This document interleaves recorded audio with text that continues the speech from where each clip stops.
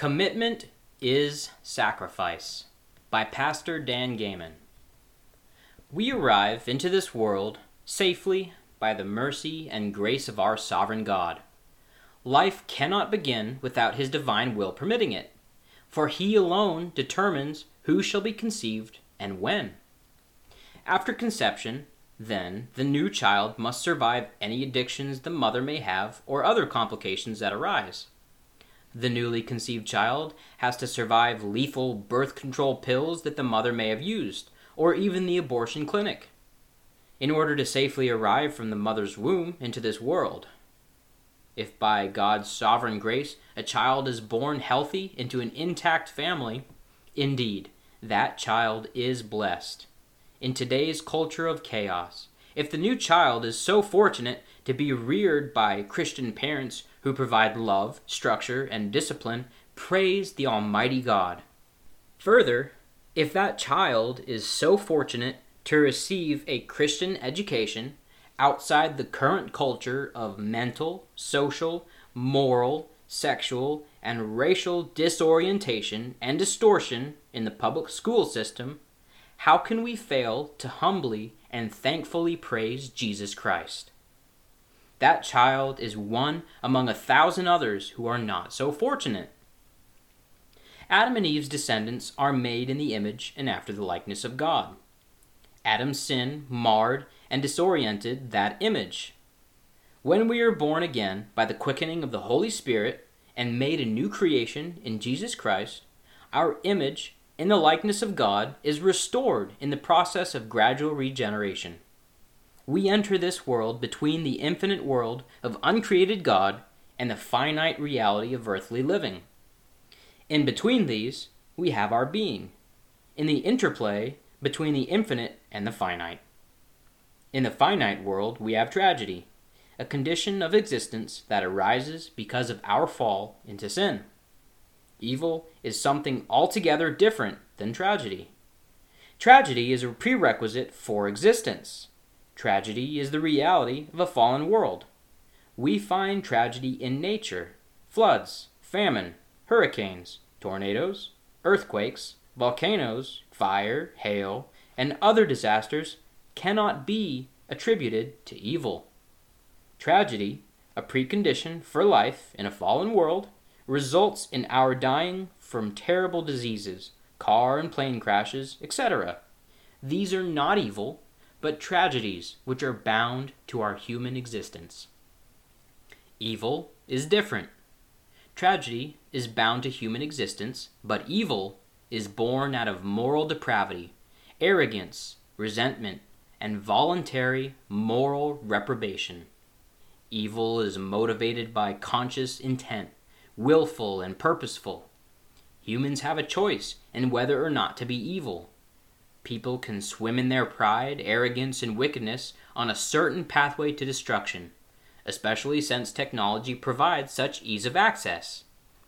Exercising moral virtues and godly character is also a choice, and without these, our use of technology will become so destructive that it will destroy us. Unless we manage our moral consciousness and responsibly choose good, transparency, honesty, and other Christian values, we will destroy ourselves. All of us have infinite choices in life. If we cling to the truth that we are made in the image and after the likeness of God, and listen to the quickening of the Holy Spirit, the blood of Jesus Christ will save us as new creatures in Christ. This is the marvelous avenue through which you can face tragedy, subdue malevolent thinking, and reach your fullest human potential as the sons and daughters of Christ our King. Consider how important it is for you to be committed to achieving the goal of a life that counts for good. Life is an adventure, a journey. While many things in life are a mystery, we do have the ability to exercise a certain amount of conscious control over most aspects of our life. We dream dreams and have impulses. But what is the origin of our impulses? Our intuition about someone seems to come unbidden. But what is its source? What is the source of your interest? What is it that compels you? What happens when you are trying to focus on something and find your mind running in another direction? Where do passion and drive come from? How do we account for someone who has driven toward a goal with an inner passion that seems to be self-generating? Often, this is attributed to a divine calling. From where did Abraham derive the commitment and drive to leave his father's household, his own kindred, and go into a land that he had never seen? Abraham had a call upon his life. Who or what inspired him? A man that is driven to build a family or establish a church to the glory of God must have an enduring passion for it. That drive comes from a divine call. From 1 Corinthians chapter 1, verses 26 and 29 declares, "For ye see your calling, brethren, how that not many wise men after the flesh, not many mighty, not many noble are called. But God hath chosen the foolish things of the world to confound the wise. And God hath chosen the weak things of the world to confound the things which are mighty. And base things of the world, and things which are despised hath God chosen, yea, and things which are not, to bring to naught things that are, that no flesh should glory in his presence." The call to build a family and rear children, or to establish a church, to do something significant for the glory of God, is a divine calling, one you are powerless to resist. Something within you compels you toward a particular goal. This call is from Almighty God. Abraham left the comforts of his childhood home and willingly gave up his kindred because he was compelled to go into a strange land that he should afterward receive for an inheritance. Gideon, a poor man from the tribe of Manasseh, and the least in his father's house, received the call from God to save Israelites from the Midianites, and so it is throughout history. The calling is the act of a sovereign God in grace, whereby certain elect persons are chosen for distinctive service. God charges every man to build a biblically defined family.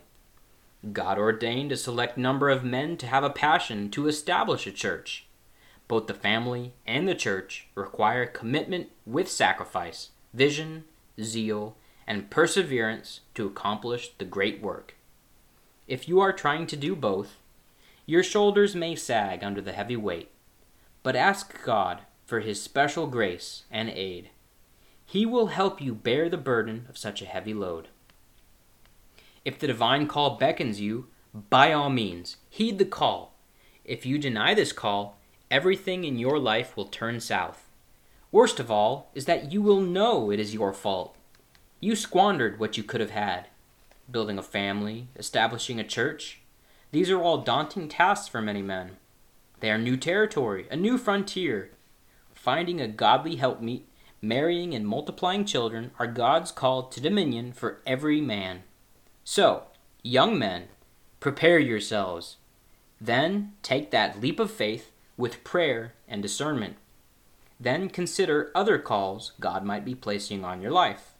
To establish a church, to help in a church, to teach and publish the gospel message in a chaotic culture that desperately needs the word of God proclaimed. These require commitment, sacrifice, and perseverance.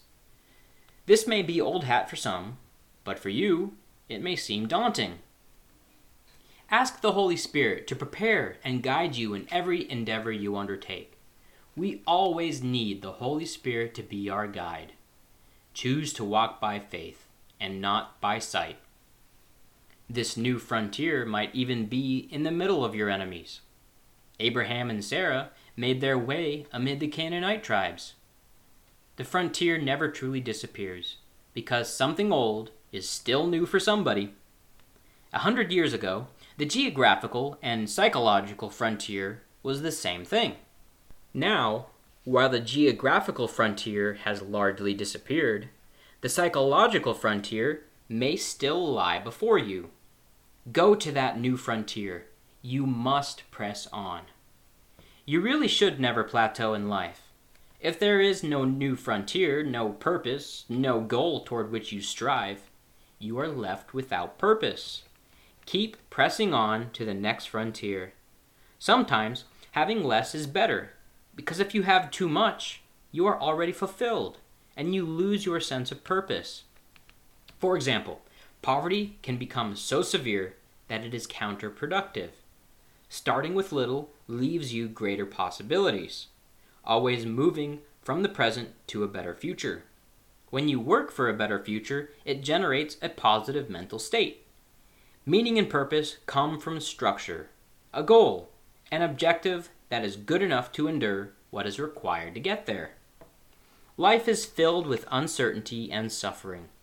What then can make your life worthwhile, worth bearing up under the load that is on your shoulders? What prize do you seek?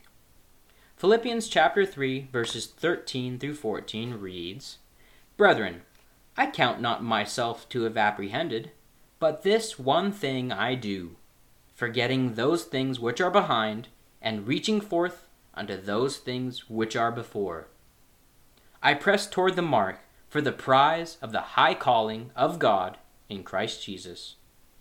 You are never where you could be, and this is always where you should be moving. Only God knows what you could accomplish if you sacrificed enough to keep rising. Abraham was constantly making sacrifices. In fact, sacrifice played a major role in maintaining Abraham's covenant with God. Abraham's willingness to sacrifice was a demonstration of his commitment to God and the covenant Jehovah had made with Abraham. Commitment and sacrifice are nearly the same thing. These concepts are embedded in the biblical account of Abraham's life. They also bore fruit in the lives of Isaac, Jacob, Sarah, Rebekah, and the major players whose lives are woven in the Bible story. Hebrews 11 is a record of the heroic suffering and sacrifice endured by many of our early Christians. Hebrews 11, verse 35 tells us that these Christians sacrificed and suffered pain, that they might obtain a better resurrection.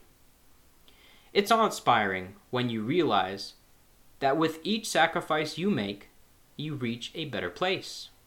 Ponder the words in the hymn, "I'm pressing on the upward way."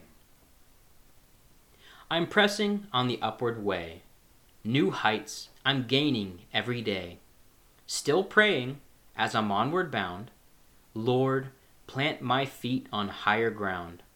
Lord, lift me up and let me stand by faith on Canaan's table land. A higher plane than I have found, Lord, plant my feet on higher ground.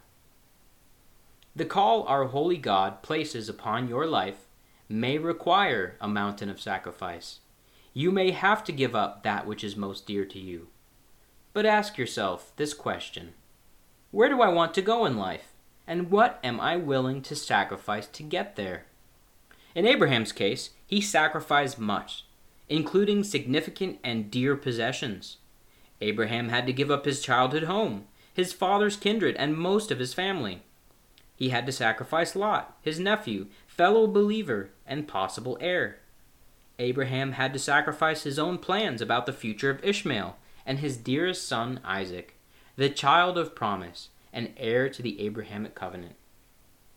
Genesis 22, verse 2, records God's command to Abraham. "Take now thy son, thine only son Isaac, whom thou lovest, and get thee into the land of Moriah, and offer him there for a burnt offering upon one of the mountains which I will tell thee of." That sacrifice would have been costly indeed. What is preventing you from the next step up? How can you be in the perfect will of God and not be doing what that still, inner voice is calling you to do? Is your unwillingness to sacrifice what is standing in your way? What is blocking your path? Whatever it is probably the worst of what is wrong with you. Could it be selfishness, pride, lust, greed, or even something else, like fear or faithlessness? Whatever you need to do to be in the perfect will of God is what you must do. You must be willing to make the necessary sacrifice. If you are unwilling to do so, then you are struck where God does not will for you to be. Raising a family and growing a church requires commitment and tremendous sacrifice. Neither is possible without commitment, and commitment is not possible without sacrifice. Let me say it again. Commitment and sacrifice are the same thing. There are many sacrifices that must be made if we are to keep our commitment with God, who reminded us in Philippians 2 verse 12 that we must work out our own salvation with fear and trembling. Building a godly family and helping to grow the church of the living God surely are among the highest priorities of any Christian's life. Your legacy in this life and world will be measured largely by the family you leave behind, the church in which you worked, and the people whose lives were bettered by knowing you. Consider making this a priority, and then think how you can contribute to such a noble goal. Ask for God's help, and He will surely give it.